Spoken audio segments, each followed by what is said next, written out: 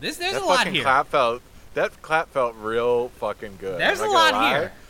It was like a lightning bolt, like a whata. Let's not fuck around. Let's give it to him.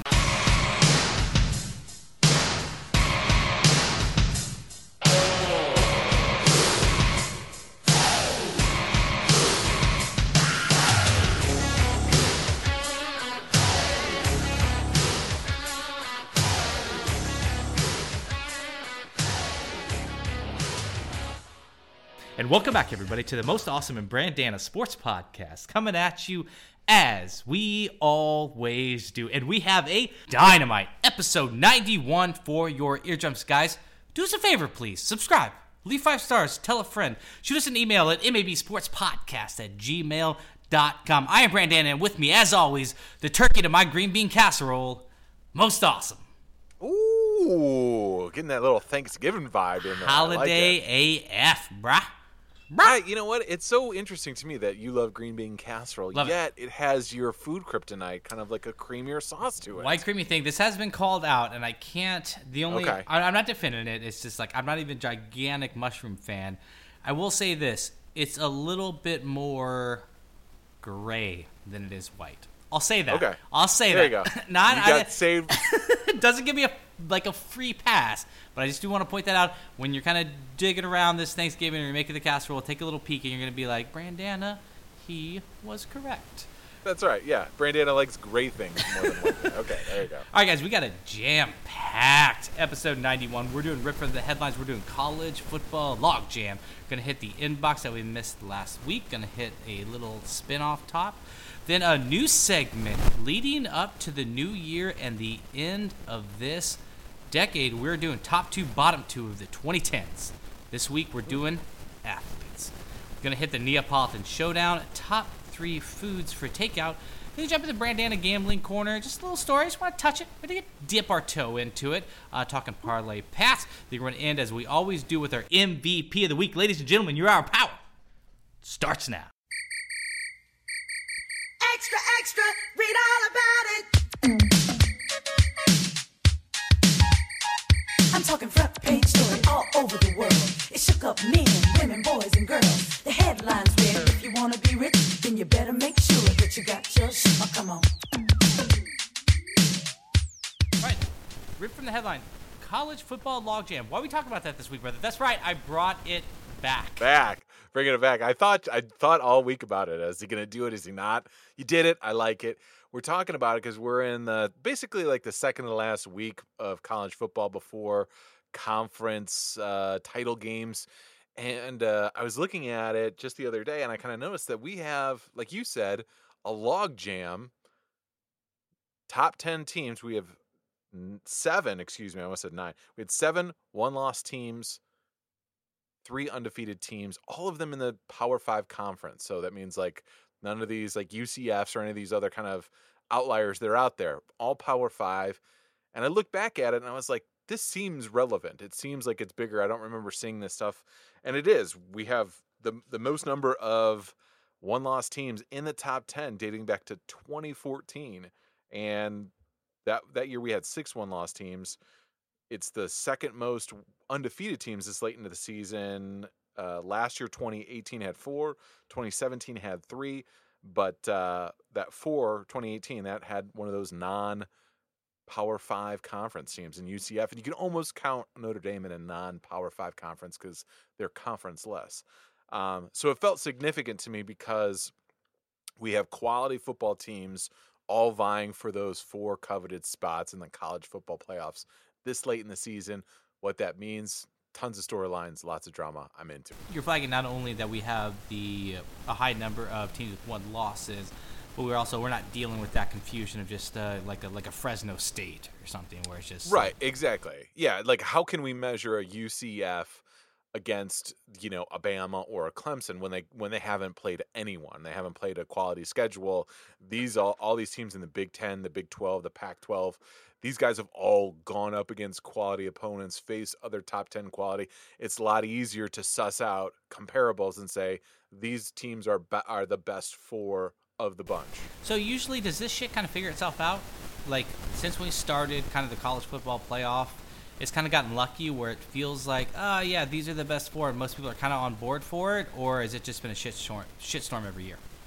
I think for the most part, it has figured itself out. The outliers, like we talked about, UFC threw a monkey wrench in there. We keep bringing them back up. But really when it gets confusing, too, is then when you have, like, 2-loss teams that then get rated above a 1-loss team, which we've had in the past. Bama, I think in 2016, they were like a 2-loss team that made it in there over a 1-loss team. So, but that came down to strength of schedule.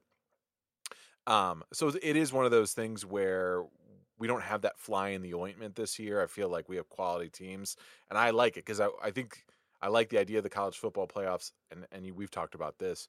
I don't want it to go to like 6 or 8 teams. I don't want these kids playing excessive number of football games, especially when they're not getting paid for it or they're not able to, profit off of their likeness. That way we can kind of minimize the playoff of them going out there and trying to win a national championship. All right, to that point where it does normally figure itself out, is this year going to figure itself out? Oh, I think there's going to be 2 quality teams that I think, one being Clemson. I think they have an inside track. They're 11-0. They're the only 11-0 team right now. They've got 1 game left at South Carolina on November 30th after Thanksgiving. Then they'll face off in a ACC championship game. My guess it's a logjam on the coastal side of the division. I think Virginia will probably come out with that win, but they've been rolling. I mean, they beat their last 6 opponents all in the ACC by an average of or no less than 31 points in those 6 games. So they are rolling. I think they get in for sure.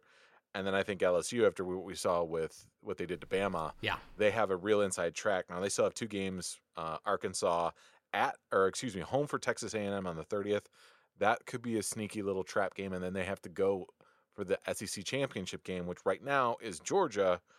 And Georgia's got 2 games left. Georgia has not been great offensively. So it'll be interesting. But I think LSU and Clemson, those will be the 2 ones that are in there. And then we have Ohio State, probably a 3rd team in there. Oops, I said it. Oh, man. Ohio, you felt us. Look at that. We're all doing our things we said we wouldn't do, yeah. Yikes. Ohio State's in there, and then you've got a bunch of teams fighting for that 4th spot, and that's where the storylines come in. That's where the intrigue comes in. Okay, so unfortunately, let's look at how this has actually played out. So it sounds like punch your tickets for LSU and then Clemson. I got to think Alabama's out of the mix, not only based on the loss, but without Tua. Like, I feel like if it's a coin flip, you're going to be like, they're starting quarterback's not in there, so we got to go a different direction. Right. They're the ones that of all the teams out there don't control their destiny at all. They have to win, and they need other teams to lose in order for them to get a shot. Everyone else in the top 10 ostensibly could have a just win and we're in mentality and not worry about the rest of it. So it looks like Georgia's going to be punched a little bit because they got to go into that title game, right? The conference title game. Yeah, and this is where, but this will be able to kind of prove themselves a little bit, because even though they are in the number 4 team, they have struggled mightily offensively. Jake Fromm, I think, is been compared to, I don't know, Kirk Cousins, maybe. There you go, baby. Maybe not recently. Someone's been looking at my MVP of the week. Spoiler alert. He's been very conservative. He only has, I think it's like, he doesn't throw any INTs, but he also doesn't challenge the offense. Yeah. They have 5 straight games. 4 touchdowns and 4 possessions in the second quarter, like one of those 50 yards. Yeah, conservative. Yeah, okay. Oh, yeah. Sorry. Okay. All right. There we go. We're getting off track here. But Georgia has scored less than 28 points in the last 5 games. So offensively, they're very limited. They have a strong defense, but all these teams, LSU, Ohio, you fill in the rest, Clemson, Bama even, these teams have solid defense, but also put up a shit ton of points. So are they going to be able to trade blows with the big boys offensively? I don't know. So are they going to get punished? Maybe, but they also need to prove it a little bit too, and I think that's what the conference championship in the SEC would do for them. They'd have to win that game, and obviously, who are they playing that game? So I got my conferences mixed up. Ohio State? No, they would LSU. They would most likely play LSU, assuming that both teams win out the rest of the way. LSU, Georgia. They both have Okay. LSU, Georgia. Yeah, they're both in the SEC.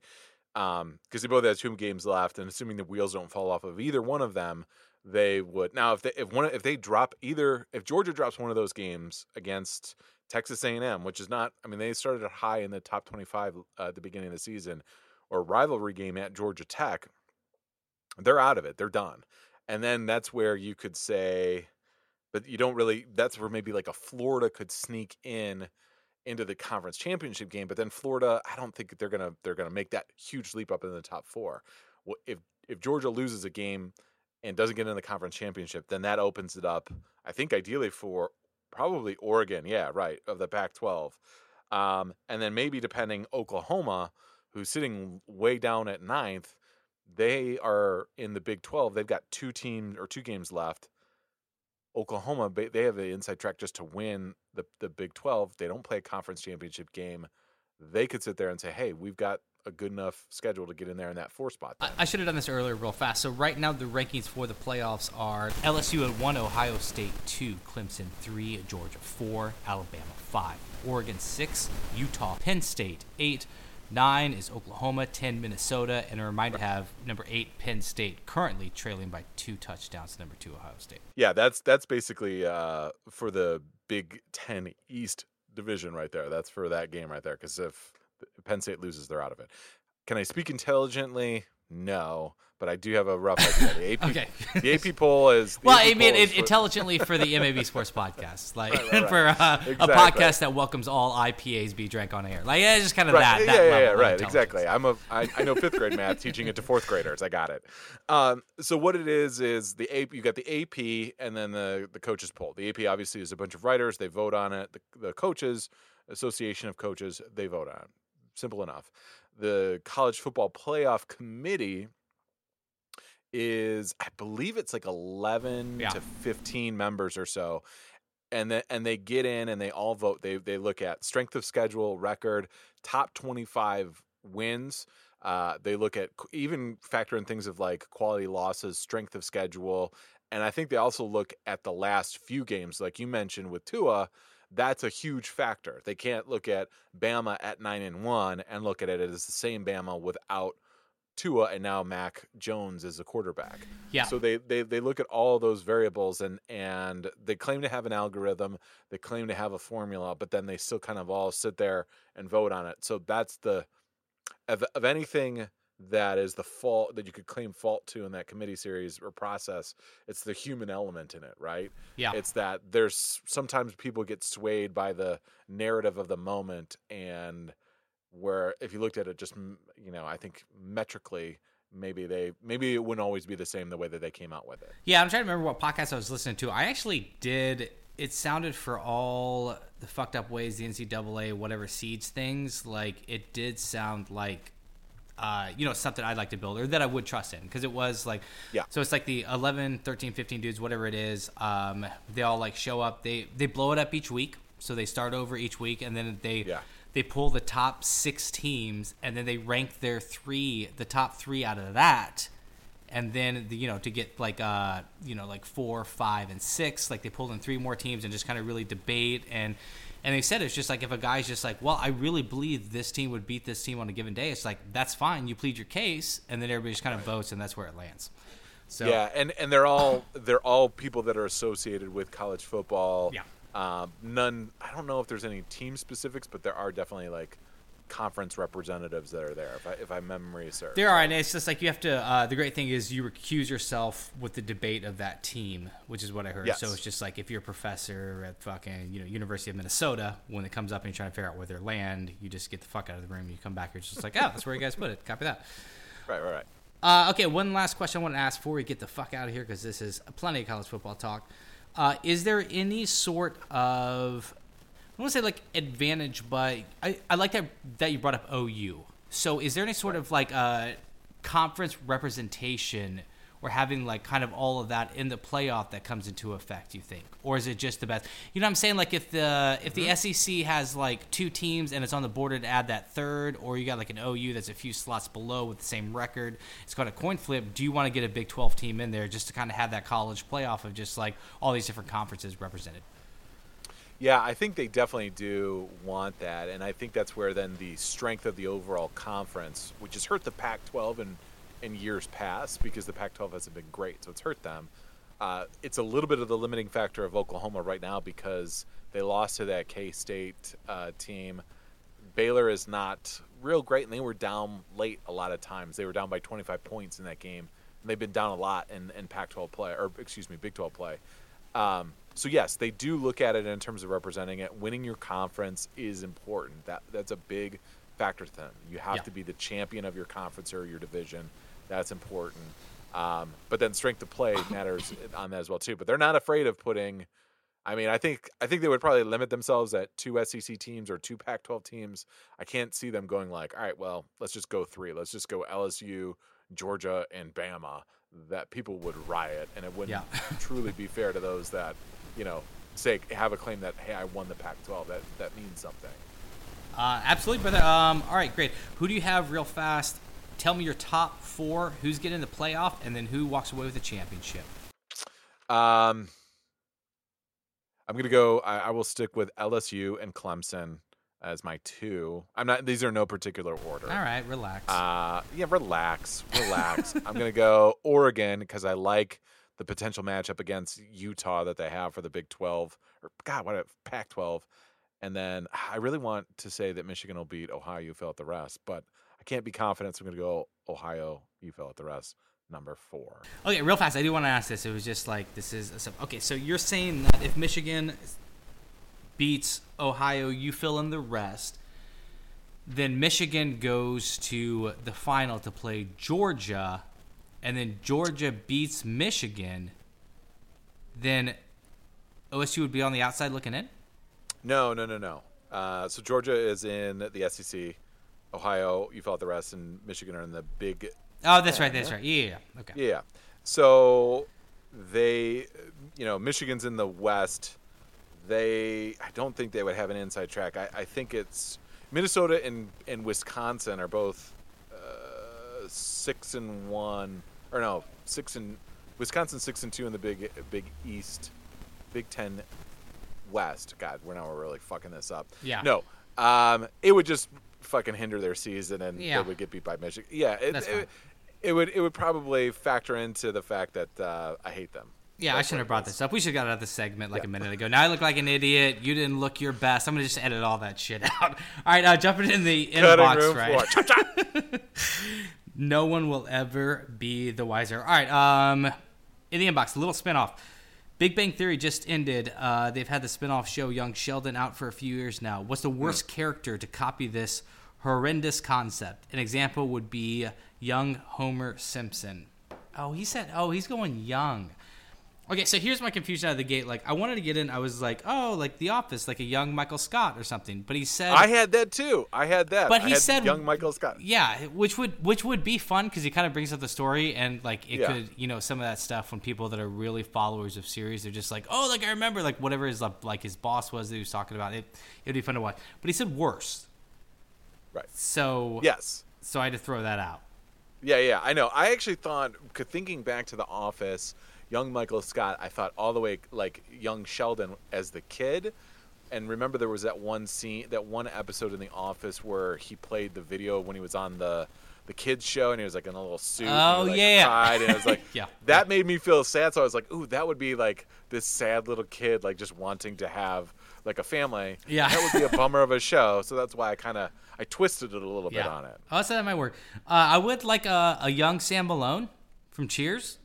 Like, give me a little bit of him just being like a fucking shit show partier and pitching for the Red Sox. That'd be a fun show. Be a good hang. That actually would be a great. There's been enough distance in Cheers and now it could almost live in its own universe. Yeah. And why wouldn't we love watching the Hank Azaria show on IFC is about the drunk baseball play caller. Exactly. That would be great. Like, we love that. That's great. Like, I don't know why I'm blanking on the name of that, but anyways. It's great. oh yeah, what is it? It's people are. The Doff is probably Brockmeyer. Oh, there you go. Good pull. There you go. Yeah, I kept wanting to say Bulworth, and I was like, don't say it. You're going to sound like an idiot. It's not that. That's two things Brandon's going to have to chop from this episode. I'd say the Megan Mullally character from Will and Grace. That'd probably be the worst. Okay. Yeah, I was voice.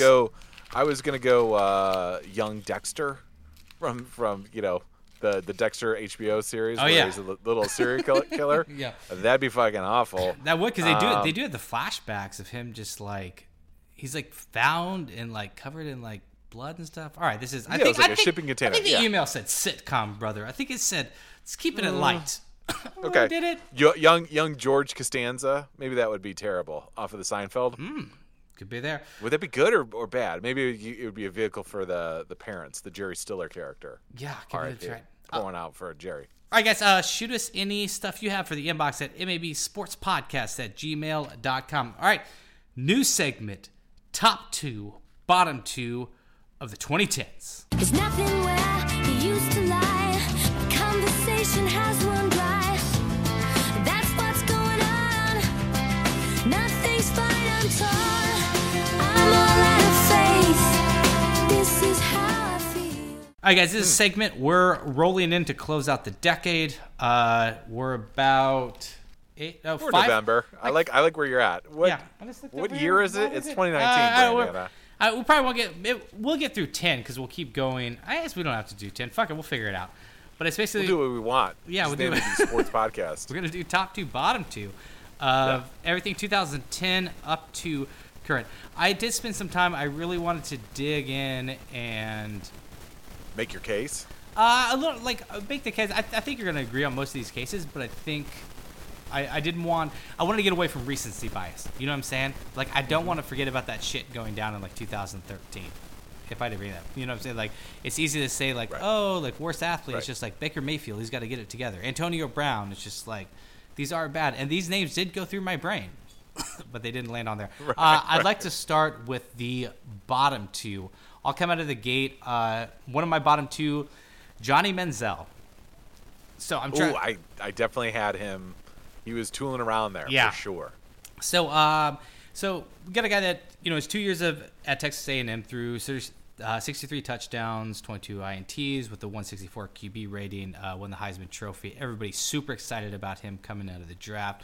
The Browns picked him up and then did what the Browns do to quarterbacks. Just made him another notch on the belt. Only with this quarterback, and it goes. We all know my theory about like quarterbacks being rushed out there. That kind of happened here.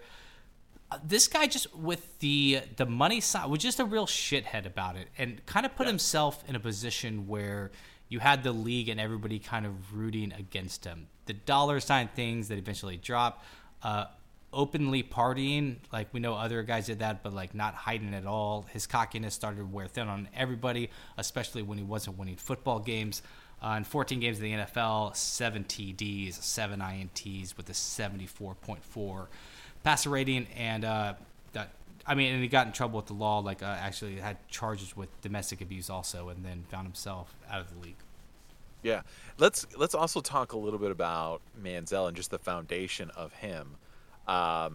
That he grew, like he's like 3rd or 4th generation like Texas oil money, right? Yeah. And it's like, but it's not like one of this like historic like landmark families. It's like these had like a land contract and just have this funnel of cash pouring into them. So his dad was like equally as shitty throughout the decade, especially early on in the the Money Manziel kind of origin story at Texas A&M, right? Like here was this guy who was not held accountable, not anything that you would look at in terms of a franchise quarterback. He was all himself first and just grew up in this environment where that's all he had to do is focus about himself and worry about himself and just play well. But I don't want to say the detriment of others around him, but he just didn't care. And it finally like crescendoed with the Browns where they drafted him. I think it was in the late 20s, like 22nd overall, 2022, I think 21, somewhere in there.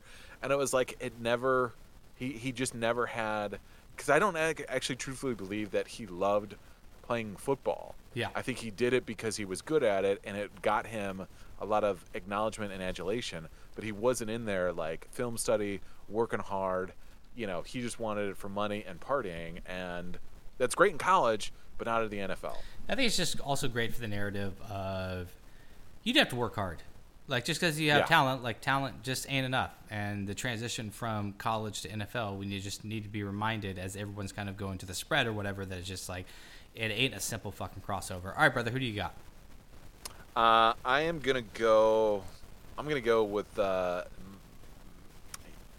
we doing? Is there any particular order? Did you ask to order these? I don't know. No, just give me your bottom two. All right, then I'm gonna go my bottom two. I'm gonna go Richie Incognito. Oh yeah, that guy had a tough couple years. This guy is a real piece of shit on and off the field. Because, like you said, I didn't want to go with just the recency of today. Yeah, I wanted to think back on it, and if we forget the whole bullying scandal of the Jonathan Martin, and when he was with the Miami Dolphins, the other offensive lineman, Jonathan Martin also having a wild after story after this all rolled out. He made like he was going to shoot up his old high school in California like holy years shit. later. Yeah. He clearly dealing with some struggles and some mental issues. But Incognito, obviously, the stories and just what you heard him say to Jonathan Martin, I mean, just a real piece of shit. And it was kind of instituted or claimed that it was propagated by the offensive line coach, that they wanted to toughen Jonathan Martin up. This little kid out of little Stanford. few good men code red, baby. Yeah, exactly. You're right. Exactly. Colonel Jessup. So then also too, all right, so we have that. He's out of football, goes to rehabilitate himself. Then he freaks out at a dude, another gym patron at a Lifetime Fitness, where he freaks out. He throws like tennis balls at this guy and a dumbbell at this guy. Can you imagine like 6'3", 300-pound Richie Incognito freaking out at you at like a Lifetime Fitness? Like, it's nuts. You won't like this, Brandon. I hit a Twitter outburst later on, a few years later, at your boy Mike Zimmer, saying that they were thinking about signing him. He was calling him a liar, F-bombs, and had to delete his Twitter. Yeah. And then finally, the last one, threatened to shoot up the funeral home where his father was being held at. Probably some other weird thing. This guy, shitbird athlete. He's still in the league, unfortunately. Still in the league, yeah. All this stuff happened in the 2010s, mind you. I know he started, his reputation preceded himself in like 2005 through 2009 with the Bills, his first run. But all this is 2010 stuff. Shitty athlete. Oh, fuck that guy. Not incognito about being a piece of shit, am I right? Bam! Ooh, we still bring the puns. Remember the tone of this podcast. All right, but you might have to help me out on my number two of my bottom two right here. Anthony Bennett. Ooh, we share it. I got it. We're the same guy. Oh, that's what you put for yours? I do. Oh, awesome. You take it, because I was like tooling around. I was just like, all right, like what's some things that didn't pan out? And I was just like, I'll just say this, then you take it from there because you probably have some memories. I was like, who the fuck is this guy? First overall pick in 2013. Yes. Never heard of him. Right. Out of the league in 4 years. He was a McDonald's All-American, played 1 year at UNLV, and was surprisingly drafted by the Cavs, number 1 overall, after LeBron, post-LeBron, and then you've got, Kyrie okay, yeah, because like LeBron's in Miami. LeBron's in Miami. Yeah, this is 2 years, I think, before. So this wasn't the top. Yeah. This wasn't the top guy on everyone's board. Like, we got to get him. No, it wasn't. No, this draft class. This draft class is the Giannis draft class. But Giannis was taken by the Bucks at 15, and everyone thought this was crazy. No one even knew who this Greek kid was. So It's not like you could even sit there and be like, oh, they missed out on Giannis. No one knew that Giannis was. This was Victor Oladipo, Nerlens Noel out of Kentucky. Ben McLemore out of Kansas, Rock Chalk Jayhawk. It's actually funny, too, because they were kind of thinking, the Cavs, I was reading some previous stories on this, they were actually kind of thinking about entertaining the idea for McLemore just for him to suit up next to Kyrie, potentially what could that be? But ultimately, they all settled on Bennett, and the GM, the guy who got fired because of it, was the only dissenter amongst the group of trainers, the medical staff, the scouts and everything like that, to sit there and say, no, I'm not. I don't want this guy. But they ended up having to take it because they took a vote. Dan Gilbert was like, take a vote on this. Came down 9-1. I think his name is Chris Clark, was the GM back in the day, and he got shit canned because of it. Let me tell you a little bit about Anthony Bennett. 4 years, 4 teams, woefully out of shape. And the one thing that they said that was his biggest issue, which is kind of like a little Manzelli-ish, is that he just rolled out of bed bigger, stronger, faster, and could do more stuff in high school and college. But the second that he hit a little adversity in his game, he fell apart, and he didn't have the work ethic, and he didn't have the drive to go out there and do it.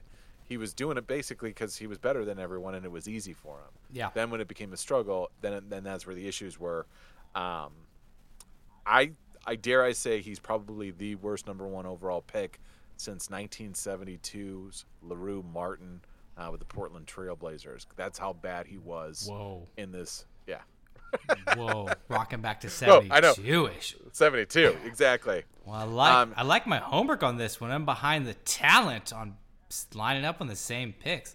Remember Vontae Davis, the cornerback for the Bills, who quit in the middle, or the Colts rather? Oh shit! Quit Yeah, in the middle of the game. That's a good one. That's a good one. That right. And then Ryan Lochte, the swimmer from the Olympic swimmer. Damn, that's good. That's good. Yeah. He just I think he scored a few too many gold medals to really push that, but it's pretty close. Yeah, it's all the after the stuff. Just Yeah. him being a total dope and an idiot. Try the reality show has no offense out there, earmuffs for anyone that has like a stingray tattoo, but got a stingray tattoo. That's 2 thumbs down. It's like staged a robbery or something. Is that right? Like it didn't so actually happen. that was the big thing. It could have created like an international, situation, because they were at the Olympics in Brazil and they were, I think, drunkenly out and trashed like some bodega, and then said that they got stuck up, held up, and all the information started coming out. I mean, that was the real thing. I was like, oh shit, this lie. It's one of those things. It's like, we'll just tell a lie to get out of it. Yeah. And the lie just becomes magnified by 1,000%. That's exactly what happened to Ryan Lochte. All right, brother. Let's on the positive tip. That's right. I got a little surprise for you too here. Let's get into the top 2 athletes of the last decade. So I hope that we don't have too much dissension amongst this, because I think it's going to be interesting. I'm going to go with mine. Can I lead off with mine? Sure, of course. I know I'm going to get lambasted. I'm going to get Homer picked to death on this. Fucking Tom Brady. Tom Brady, one of the top 2 athletes of this decade. Let me just run down 119 wins and only 31 losses in the decade. I'm just talking the 2010s, nothing else. He's got 2 All-Pros in 2010 and 2017. He's made every Pro Bowl this decade, this year. 3-2 in Super Bowl wins. Yeah. Had the Seattle win, right, where as much of him. Atlanta, 28-3 to come back. You've got just record stats, unbelievable. 42,000 career passing yards in the 2010s, 64% completion percentage, 306 TDs in those years. Just a staple in the NFL. Of the most popular sports in the NFL, he's the most consistent figure that you have. You got to put him up there as the best. Yeah, so on my list as well, of course, you have to. Nice thing about this is he had a little bit. The first iteration of his career could have been done. He won those 3 Super Bowls before the turn of this decade. He could have called it good, and it'd be in the conversation for top 10 quarterbacks of all time. Like you said, 5 Super Bowls in that second decade, winning 3 of them, just set himself apart as the GOAT. In the conversation anymore, you can't say debatable. He is the greatest. Beat the greatest Super Bowl comeback in history against the Falcons. Permanently broke them too. I don't know if we talked about that. Right. They've been unable to bounce back from that. He's really pushing the questions of what you can do to take care of your body with his TB12 method, which I see even kind of probably the more he has time to spend on that when he's out of the league, it's going to be a legit thing. I know he talked about we've counted this guy out. And when he says shit I can play to 44 or 45, I used to a year ago or 2 years ago when he first brought that up when he was 39, I was just yeah, whatever. That's what every quarterback says. Now I legit don't know. I don't right. If he rolls out 2 seasons from now, the 2021 season, I wouldn't be shocked. Right. Fool me once, shame on me. Fool me twice, you're Tom Brady. That's how it is. You know what I mean? It's this guy, you cannot I think, and it does say something to his ability to play longer into his career than anyone else. And I'm sure there are people, and I even said it on some of the early iterations of our pods that, we made our hot takes, I think pod 10. I questioned the whole TB12 thing, and I still think there's going to be some smoke on that. I just hope we don't go, there's another shitbird for the 2010s. I guess he really is in 2010s. Lance Armstrong, but I hope we don't get that that chapter of Tom Brady's legacy. But I ultimately, to me, it's not impactful with everyone juicing in the NFL. It doesn't mean much. It's kind of like the same thing with, I'm not going to look at him in terms of a Barry Bonds-esque type player in the Major League Baseball. I'm going to look at it as this is what he needed to do in order to get it done. Everyone else is doing it. You know what I mean? Yeah. Is that fair? Absolutely. Yeah, and he's also two more highlights. Just him as a person. He's kind of a fucking dork, but he owns it. Yeah. I don't know. I do there's not. He claims his wife dresses him and makes all of his fashion choices. Yeah, that's a dork move, but you know what? He just sits there and goes, "I got 6 rings. All I care about is football." Yeah, all I care. It's everything that we ever sit there and say about any football player, any professional athlete. I don't care about what you do outside of it. All I want you to just be singularly focused on the sport, and that's what he is. He's obsessed. And yet we fucking shit on him for everything else, that he does. Yeah, I liked his Lamar Jackson, just way he treats other players. He just has he's a lot of respect for him. It's just nice to see the whole package. Gotta give to that. All right, brother, who's your second? And these aren't in order. We're not doing the order now. We're just doing top two, bottom two. Exactly. The other one, probably now at this stage of the game, will be the most likable sport, the NBA. I'm going with LeBron James. Similar thing. If you look at 2010s, right? Yeah. He won 3 of his 4 MVPs during that time, 2010, 2012, 2013. Won 3 titles. Brought a title to the most oppressed sports fan base of all time, the Cleveland area, with the Cleveland Cavs title. Coming back from 3 games to 1.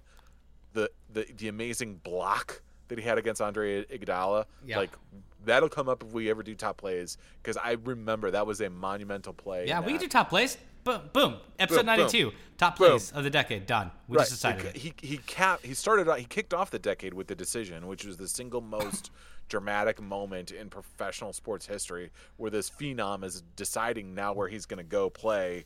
The I Promise stuff when he came back to Cleveland, 8 straight finals, 2010 through 2018. He went 3-5 in it, which is a wild record. But I mean, and now in this season with the Lakers, just hitting the rejuvenation machine, coming back, just dominating this early part of the NBA season. Yeah. I don't know how you could make a case against anyone other than LeBron James and Tom Brady as the top 2 athletes of the decade. So I have one argument. Mine's going to surprise you. First of all, how many players have won 3 chips on 3 different teams? None. Wait. Is it none? It is none. There might be a sneaky role player in there, I guess. Lou Alcindor. Oh, well, I guess no, you're right. Robert Horry has done it. Houston Rockets, Lakers, Spurs. He might be the only one. But elite level players. Yeah. Kareem Abdul-Jabbar has run 2 titles in 2 different cities. Kawhi Leonard just recently with the Spurs and the Toronto Raptors. Yeah, Shaq did it. Shaq just won his with the Lakers. He didn't get a Miami one? Oh, you're right. I take that back. You're right. Miami. You're right. Yeah. Good job. Yeah, that's right. That's that first year with Flash. Thanks, bro. Look at Look that. at you, bud. Talent right there. Change the crown. I'm kidding.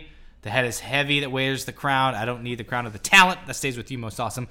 My number 1 is going to be a surprise to you. Now, my number 1 is whatever order, but it's going to be Enemy of the Podcast, who I officially do not want to make an enemy of the podcast. This anymore. is a great. You know what? You can argue this. I thought so, right? I thought so. So I'll take him off that. It's Steph Curry, picked 7th overall in 2009. This decade took his team to 5 straight NBA Finals. Won 3 chips through that run, had 2 MVPs. He is 4th all-time in three-point percentage. He has the record for most 3 points in a season at 402. He is 3rd in career with 2,492. That number will obviously go up. Devastating that he got injured this year and not being able to play around and add those stats. He does show his mouthpiece like a toddler, but you put up stats like that, you can do whatever he wants. And he is the biggest thing out of all of it. If it wasn't him, he at least is the ambassador or leading the charge for changing the game. the kids Yeah. on the on the blacktop now, like shooting threes is just as good about joking about dunking or like throwing it up there. Like it's become, it is a 3-point league now. It's about just that stat driven thing, and he really brought that conversation to the forefront. Yeah, exactly. I think the only knock that I would give on that is his first, I think it was like 3 years into the league, was a little questionable as to whether he would be, a specialty player. Yeah, a even specialized player. 7 seemed high, right? When he was drafted at 7, it was just like, I don't know, just that transition from Davidson, like college ball to like pro ball with him specifically. It's just like, all right, well, you're not really, it's hard. It was hard to picture him as a number 1 on a team. Right. And it speaks to how drastically the game has changed because, if he came out today, he probably would be like a number 1, the Davidson and be like, this guy is an elite shooter, can create space, and just has limitless range. He will play in today's NBA. Yeah. Back then in 2009, it was a real question mark. It was like, well, he can shoot 3-pointers, but like, I mean, how is he going to get into the lane? Like, how's he going to handle physically? Right? What's he going to do? Just shoot 3-pointers the entire fucking game? That's insane. Yeah, that's fucking crazy. And then you see James Harden and all these guys just like really take it to the nth degree. So so the last 5 to 7 years have been dominated by Steph Curry. But it's of those first 3 years in that decade that I would say would be, along with the toddler chewing of the mouthpiece, are the two kind of Achilles heels on that. Yeah, I guess that's fair. What just sets him over the top for me is, if this was just any other, like, center or whatever getting drafted, it's just like, oh, he's succeeding, like he's winning championship. It's just like, it's the added thing that's changing a sport, which is wild. Right. And he's changed the sport, yes. I would say I don't know. It's tough to say. Having Durant added to that really changed the legacy of that whole Golden State run, and it was just such a fluke occurrence. So it is one of those things where I don't want to say and diminish that they wouldn't have won those championships post, the Durant signing. Oh, that's good. But I would wonder, I would be curious if they would be able to, him, Klay Thompson, Draymond Green, if the three of them, and I get it, and everyone's probably screaming, oh, well, they won 73 and 8 that year without Durant, but they lost in that finals to LeBron. They went from an excellent team to an unbeatable team. It is one of those things where I wonder, like, would he have been able to sustain that threshold and run it through there without Durant? Maybe not. I don't know. Yeah, I guess it's a good question. I feel like that fact's going to be lost over time. Like, it's just a good team making good moves. I think eventually we're going to look back and it's just like, oh, this is the most, one of the strongest dynasties in NBA history. Like, going 5 for sure. I like it. I can't fault you, and it shows the growth over 91 pods. Here we are. The first pod. The first thing I said. First pod we came out. We fucked with Steph Curry. Enemy of the pod. We labeled him. Now 90 pods later, here we are. Fucking look at us now. I have seen the light. All right, guys. I think we just decided we're tackling in our top 2, bottom 2 of 2010s. Next week, we're gonna bring you sports plays. Gonna do top 10 plays, bottom 2 plays. Yes. You wanted that really bad, bro. You brought it up. We're gonna do it. All right, it's high noon. Bring us to the jam. So let's leave it alone, 'cause we can't see eye to eye. There ain't no good guy, there ain't no bad guy. There's only you and me, and we just disagree. All right, Neapolitan Showdown. What started out as ringing some ice cream flavors. You know where we're at now. Best food for takeout. Here's what I'm looking at this, brother. Did you have some criteria for this, by the way? I did. Yes, good. Taking it out needs to improve the food somehow. Like, it's not like I really like this food at the restaurant, but I want to eat it in front of my TV. I need like a little bit of, and I'll get into it and I'll bring that up a little bit in mine, but it's just like, taking it out is almost... Hey, here's spoiler alert. Sushi, not on my list. That belongs to be eaten in a sushi. It's on your list. Oh, my God. Damn you. In your eyes. Oh, I can't wait to debate that. All right, let's just get into it. Okay, so I had Travels Well, right? Yeah. Which is in that same thing. It needs to travel well. It does. It's not something that I traditionally would make at home, like sushi. And you, in this, I try to avoid basic bitchness because you I often know. call me out for my basic bitchness. I do. So, all right, so I'll get it with my number 3, sushi. We'll just get fucking right into it. Let's get right fucking in here, bro. It's sushi's never quite. I don't trust it sitting a little bit. Like there is a temperature, unlike hot food or cold food or whatever. Like or it is cold food. Like Yeah. sushi needs to be at that right coldness, and you can't fuck around with that. You're not gonna get it home I in hear time. you, but in the I've had it. I've more All right. take out. Yeah, sushi, I've done it many a times. Yeah. It fucking doesn't. I will. It's my number 3 for a few other things other than that. Sure. I guess if you're relying and worried about the Oh, driver about delivering it to you, room temperature fish. Yes, I am worried about that. Thanks for bringing it up. Right.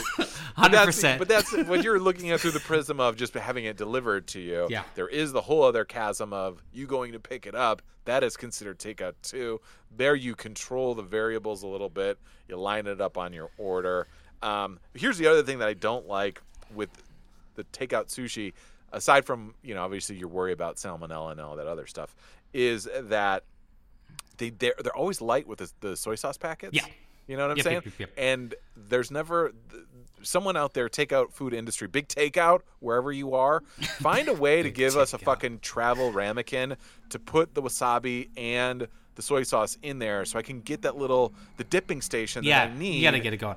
That's why there's so many. It's just like sushi is almost like a triage unit. Like you need just people responding, bringing shit as needed. And you bring that home, like you're just kind of, you hung out to dry. You're like, I need more wasabi. Well, I need to put this is a packet of, this is a packet of soy sauce. There's like 0.2 ounces in this. And it's like, what am I going to mix it in? What's going on? All right, I'm giving you 62 points because you apparently like your fish 62 degrees, right at room temperature. Do you have a sushi order? Do you know what your staple sushi order is? That's the one thing I wanted to get on here. What do you order when you go to sushi? Okay, so I'm not big. You know what? You bring up the white creamy thing. There's a big fucking problem with Fuck that. Fuck the California rolls and all that. Yeah. The fucking Boston rolls, these bullshit like Philadelphia rolls. Yeah, the cream I'm cheese in talking there is like sushi, stuff. Brandana. Oh, sushi. I'm not talking Oh. white trash sushi. Okay, if I get so I definitely do the yellowtail sashimi, the jalapeno. Yes. They do like the jalapeno. They yeah, okay, drizzle. yep. The place right the fuck over. Why did I bring you there? When you come back next, I bring you there. Yellowtail, jalapeno, yellowtail sashimi. Most menus have it, but this one drizzles like a truffle soy sauce on it. Wow. It's just kind of weird for me, and I also I like the seared yellowtail. Like I knew one spot that kind of takes a little blowtorch and blowtorches the edges of the yellowtail and throw it there. I like it. So me and Dr. and Mrs. the Commish, we get 1 or 2 specialty rolls, something with maybe an avocado in there. Looks good. Yeah. We get our base rolls, spicy tuna, spicy yellowtail, can't miss. And then me, I like to get a little ventress. I like the ice What you cream got? cone. You know what I mean? I'm talking The the hand spicy rolls. scallop hand roll. The hand roll, me. that's nuts. That's all me, baby. Wow. Yep. I'm Liking it. I don't know if Digging I it. met a hand roll lover. That's nuts. Good for I you, like brother. it, bro. It's good. And here's the thing. I can't fucking share it. Cannot share it. Oh man, people are really getting to know us over 91 episodes. It's just like, Yeah. I'd like to share this, but there's tooth marks out of it. You can't share an ice cream cone. Much to your basic bitchness that you talked about, I might have been called out for my number 3, but I gotta go with it because one of my big things is the takeout has to lend itself to the quality of what you're ordering. Yes. I'm going with pizza. Yeah. Okay. So I know it's boring, but it's like, what's the biggest probably running with pizza when you're out ordering it? It's just like you get it and you're just like, oh God, it's fucking hot as fuck. It just came out of an oven, and then you have to just sit in front of it for 4 minutes. So you kind of have that discipline. at the restaurant. At the restaurant, yeah. Or you kind of burn the roof of your mouth. You're just like, fuck, you're feeling that the entire time. So ordering a pizza comes out of the oven. It has time to fucking cool by the time it gets to you. It's just like the perfect temperature to throw it down. It is good. I did take that and Chinese food off. I know I'm going to ruin it for you. I took those 2 out because those are basic business moves, but I'd love me some pizza. You're never going to hear me say anything bad. It is my desert island food. Oh, wow. I'd eat pizza all day. Cold pizza. Fucking any type of pizza. Yeah. Everyone is freaking out about pineapple on pizza. Fucking bring it, bro. I just had that on my list. I wanted to ask you. I love pineapple. I love pepperoni. What's your number one pizza? Okay, I'll wait. Before you answer, I want to throw this down. What was also on my list, if it's takeout, I have to be able to eat it on the run also. Yes. Like Yeah, that's I on like my, like, it's just like I can eat it while I'm driving. I can eat it while I'm walking from the place. I can eat it, like, it's just, that's part of the takeout, just kind of, that's the parameters. That's what I'm working at. All right, top pizza, what do you got? First off, I can eat food anywhere, so don't challenge me. Fuck, You're it like, doesn't matter. you're like, I'm Soup, eating I'll do sushi it. right now while doing this podcast. Exactly. So the sausage and either peppers or mushroom or even all three, it's fucking home run Yeah. combo. Yeah. Home run combo. Even just like a plain thin crust cheese, fucking done well, amazing. You don't even need to fuck around with any other ingredients. And then I do like a little. We've done spinach and mushroom lately too, just on the veggie tip. Oh, the veggie you can have it. There's something, if I don't eat meat, I don't feel like I had a meal. I'll say that. Right. I'm not trying to make vegetarians like heads explode. If it's like, if there's not meat on there, I'm just like, all right, there's a snack. When do we have dinner? And Hawaiian pizza, right? You could do, and they have now all sorts of barbecue chicken pizzas. Unbelievable. Hawaiian pizza is good. Where it gets a little wonky, a little dicey, is when people get heavy-handed with the pineapple. You just Sure. need a smattering. And Yeah. I'm a guy who has sit there and said, "Fuck, I don't like sweet and salty." But look at me now. I don't Dan either. Dana. Yes, I don't either, bro. Cut from Yes. the same cloth. I agree. It's just like sometimes there's just like, oh, like I want pepperoni and I want that accented with jalapenos. Like I'll do a Yes. pepperoni Italian sausage and that's a 50-50 game. Go nuts on both. It's like sometimes I just want a hint of something else. Like just bring it on there. Pineapple's in that same tee-up. Just kind of like, yep. just throw it on there. Just smatter it in there. what? Shout out Jets Pizza, Midwestern pizza chain. Fucking great Hawaiian pizza. Nothing, Fuck off. number one pizza in the world, and we'll end it here. Pepperoni jalapeno stuffed crust pizza from Pizza Hut. I live in New York. I'm not gonna talk shit on New York pizza. Like it's good. Like it's right. fine. It's fine. Let's not overvalue convenience for like the best in the world. Everyone just slow down. I do like walking in and being able to get a slice, but it's man, I might have just. Careful. I might have to pack my bags and leave New York. Yeah, you all just right. started World War III. New York ovens. Those ovens are set to 292 degrees. I just made that number up, but I needed a big one. 292 to 62. Much hotter. But anyways, I'll take it. All right, buddy. What do you got for number 2? Number 2, I am gonna go with subs, hot subs. At that, bless you. I know you're allergic to good, delicious food. I get it. I could have guessed that. Could have guessed. I it was love a Philly cheesesteak sandwich. Fucking delivery. This is That's my number 2, brother. This is your number 2. Philly cheesesteak. Can't miss. Philly cheesesteak, Yeah. my number 2. Hot. You can first off on the go. It could get a little messy. You make sure you get a little bit because it could get on your hands, but you're not worried about it. You know, it's got a little like Little travel wrapper. suitcase that's get wrapped in there. Charles suitcase. And then anywhere you go, pretty much can't fuck that sandwich up, right? The consistency is It's nice. Yeah. pretty tough to fuck that up. Yeah, consistency is nice. I have Philly cheesesteak as my number 2 because also, again, like the pizza, needs time to settle. This Yeah. steak is just coming off the grill. It's hot enough to melt the cheese. The cheese is almost bubbling. It needs a breath, and it can take that breath while it's showing up to my house. You ever get the Philly cheesesteak and you're like in the car and it's sitting on your lap? You're like, God damn, this is like I gotta move this off into Yeah, the passenger seat. It yeah. is too You're, hot. you're just like I might have like little like a second-degree burn on my thigh here. Like let's get this off. Right.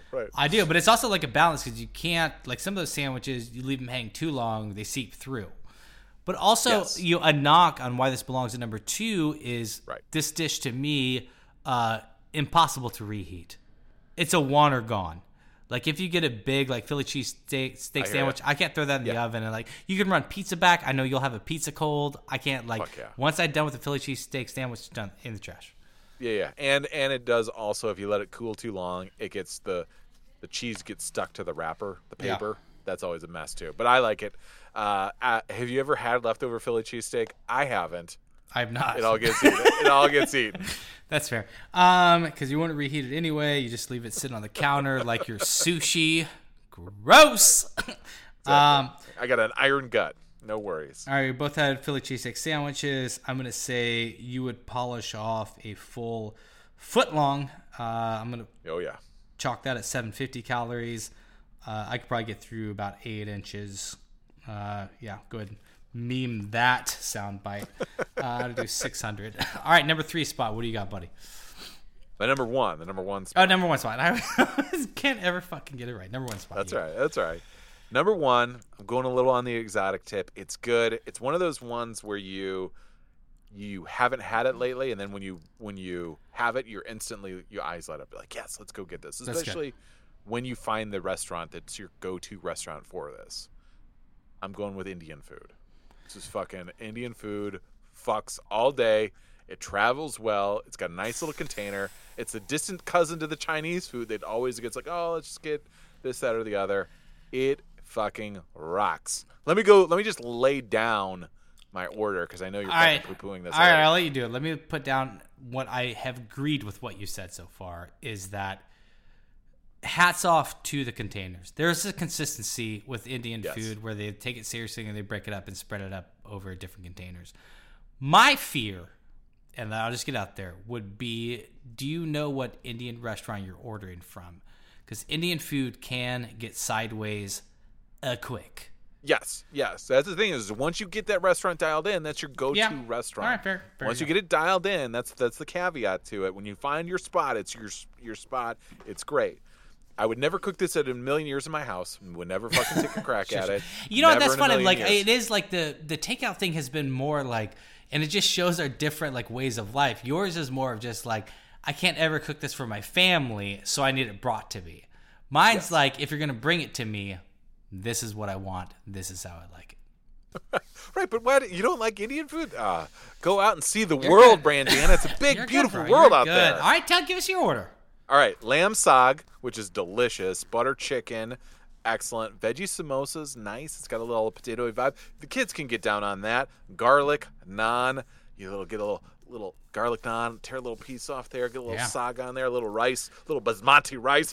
Oh, it's so good. We're gonna eat this for dinner tonight. No, we're not. We're gonna have fucking pizza, but that's fine. That's good. You like Greek food?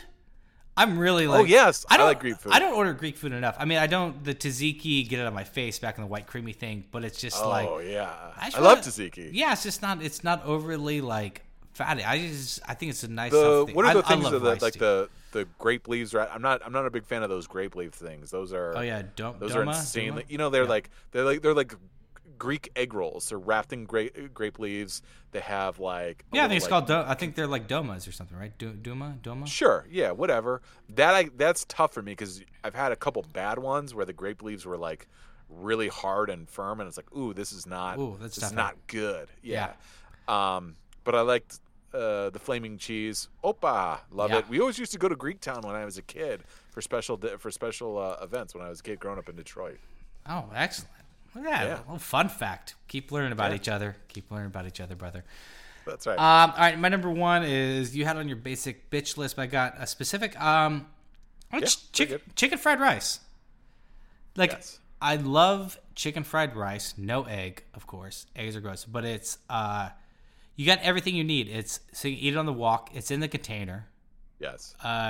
Eat with a spoon. It's just very self-contained, and it keeps well. It has like a reheat if you needed to. And also, here's a pro tip. Take yourself, the next time you get chicken fried rice, get a little egg roll, dip that egg roll in the hot mustard, and then roll that egg roll through the chicken fried rice. Would you take a bite of that? You're welcome. Wow, look at that. You're welcome. Look at that. Holy shit. Get it all together. It's wild. It's wild stuff. Hot mustard is wonderful. I always get really bummed when I don't get hot mustard with my Chinese food order. I like to just take the bite on the egg roll. I don't know if that. You take the bite of the egg roll, so you make a little like hole in the egg roll, not from the top, not in the middle like a maniac, but on the end side, and then I just like pour a little bit of hot mustard, a little bit of soy sauce, just back and forth, and I just work it down to the final bite. Is just like all of the mustard like running down. It is like a little like juicy pocket of egg roll deliciousness with hot mustard and soy sauce. That's wild because Chinese food is another thing on the list that it needs a beat to cool the fuck out. Like When Yeah. egg rolls show up to your table, don't you dare touch those. No, You no, those are suicidal fucking- maniac. Yeah, those are like- Stay away. Yeah, those are Chinese warheads coming at you. I like it. I like the house fried rice because I like the egg, I like the vegetable, I like the shrimp, I like the pork, I like the chicken, I like all of it. You know what I mean? Oh, house fried is just kind of the all of them. Everything. involved? Yeah, exactly. It's the it's the drip tray at the bar. They pour everything into Yeah. the shot. Well, all that makes me hear indecision, but I am not indecisive about this. Victory, Brandana. Just because your sushi drop really put you in I don't the care, hole. people. I don't care. I'm happy to take this one as an L because I am just so pleased that I got my orders out for the world. For when we did. walk in, we're gonna get our cheers moments. I'm gonna get my Norm moments in Indian restaurants all across the nation. They know what the score is. All right, guys, real fast up against it. Bring us to the Gambling Corner Jam.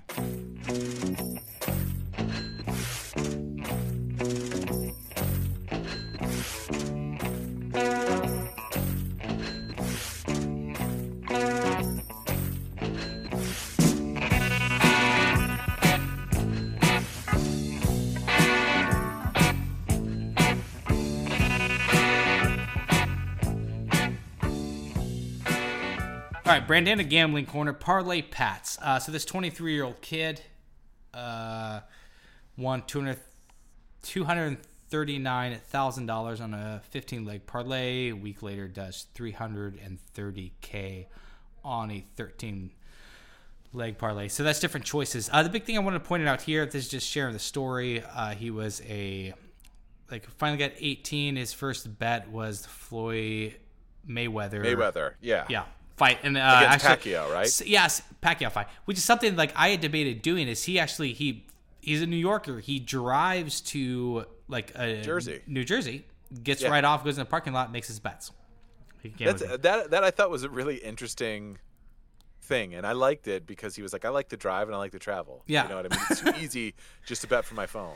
Well, I do like, and he made a good point, and so we're gonna take a couple points out of this. We're not gonna spend a ton of time up against it, but it is the thought of, instead of being reactionary with your bets, like thinking some fucking bets through. You know what I'm saying? Like he Yes. has a plan. He thinks about his bets, and it's not like he's watching the game and he's just got to get the action. He's just like, all right, here's what I'm gonna bet this week. I drive over, I make the bet, I come back. Because even like the hobby gamblers I know, like their biggest problem is just needing to feel the action. And the action of like a Thursday night game, like a Colts Texans, that you would never, if it was on a Sunday lineup, you wouldn't touch. But you're just like, oh, they're playing this Thursday. Like, I got to get on some side of that. And there's two different camps. Like, you can either be you're gambling just because you like to have fun and you just want to play with your money. Or you're just like, hey, I'd like to at least take a shot at winning money at this. And that's where the discipline comes in, which is tough. Yeah, that's my biggest fault as a gambler is the discipline portion of it, because I am so much a feel better. And you propped me up as a talent on this podcast, so I come in there and it's like, oh, kickoffs in 20 minutes. What's the line? 3.5. Oh yeah, okay, that'll work. Let's do. You know what I mean? And I don't sometimes think through all the decisions. I need that restrictor plate on my engine to kind of slow me down before I make that bet. Yeah, that's a good thing. If you're asking yourself what the line is right before kickoff, shouldn't be touching that game. right, exactly. It's funny. I was watching. I don't want to get too deep. I was watching The Sopranos, and it's like, I know Bill Simmons talks about this on his podcast, like just being like a consultant on movies or whatever, or TV shows, and he was just like, oh man, like I lost that bet, and they only lost by a field goal. It was just a field goal is a huge margin. Like if you're looking at these bets, like 3 points in a football game is a lot. But just to really fast to show you that Parlay Pass isn't a fucking around. He bet $19,000 on the Packers money line. And they won in regulation October 14th. So I'm trying to... What game was that? It's like Packers... I should have pulled that. I should have pulled that up. Yeah. You're like, yeah, I agree. Maybe it was October 4th. It wasn't the Vikings game. But anyway, it just shows you also... So basically his move is... I think people see parlays and they think everything is just like, oh, like a 10-team parlay against the spread that multiplies very quickly. Right. This guy's doing money line parlays. So, for example, if you bet like the Saints who are favored by 10 and then you favor the Browns, who are also favored by 10. If you put those into a money line parlay together, like you're still not getting 1-to-1 for your money. You're betting like it's like $100 to win like $60 because both those teams are favored so high. So that's his move. But he also his wager is high also. Like he bet he won October 27th, $239,000. He bet $25,000 on a 3-team parlay. So this isn't like exponential thing. He is betting a lot of money. This isn't those stories we hear where he's just like a $10 ticket for a 19-team parlay. Yeah, that's the thing that I thought that was most interesting is that he stuck with the money line parlay. And I think it's like one of those things. It's like obviously he's betting big ticket numbers, but for those like trying to establish a bankroll, maybe you go out there with $100 and you're like, hey, I want to go grow it to maybe like a couple $1,000 potentially. I'm just throwing it out there. Maybe like sticking to like a strategic money line parlay. So you're not betting the spread because that's where obviously it gets wonky and a lot of factors have to Coin happen. flip. Yeah, it makes it a coin flip. What's that? It makes it a coin flip. Technically, gambling makes it a coin flip. Right. And then, maybe that's just a great way to start like a little bit and try and grow your bankroll if you don't have a lot of money. And you're like, all right, I know these guys will win. I feel confident they'll win. And I'm going to pick 4 teams that I feel confident that are going to win. And just kind of, I'm getting my money back and a little extra. You know what I mean? I'm not making huge bets like this guy. Yeah, that's it. I look for money back. If you're really interested in gambling and you want to build like a little bit of a bankroll, I would advise you, 2 things. Like, definitely look at moneyline parlays because now you're just pick winners. Pick winners you feel good about. And also, with parlays, decide what you're going to do before you see the number. Because that's the trick of it. If you put in a 14 parlay at $100 and you're just like, oh, I don't really know, and you see it pays off 12-1, you put in $100 and you're just like, I can win $1,200 if this all happens. Like, you're not seeing the forest for the trees. Right. Pick out what you think is going to happen, what the odds are of that, and then wager on that. Don't like fuck around just building different parlays because you're going to be like, oh shit, like 16-1.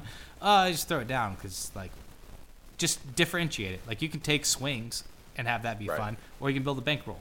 Building a bankroll isn't taking swings because this guy like he's taking swings on these big ones, but he talks about like a couple of his like big losses, and he lost 45K, 30K, like.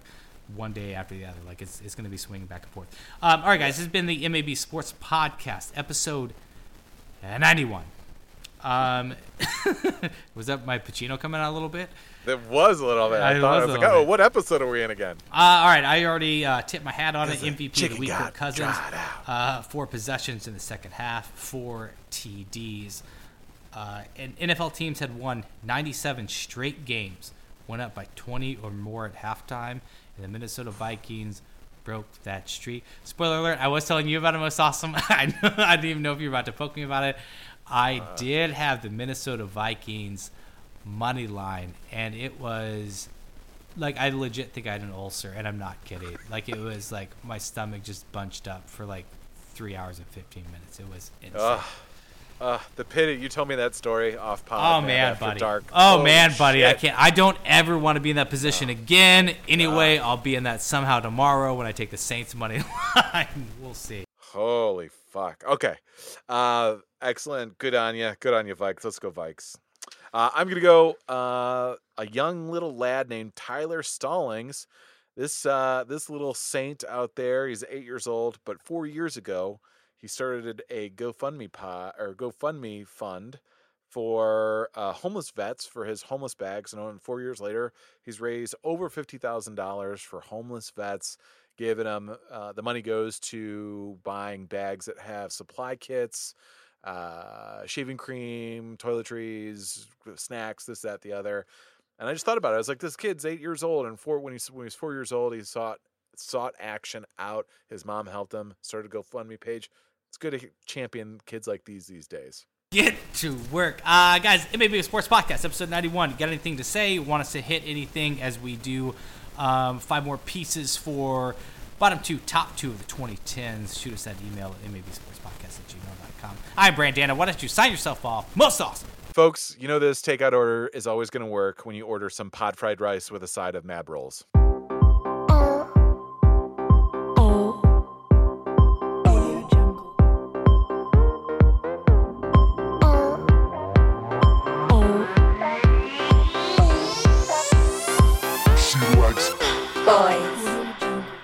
Parties, style, fame, She likes glamour, runway, style, fame, She likes fashion.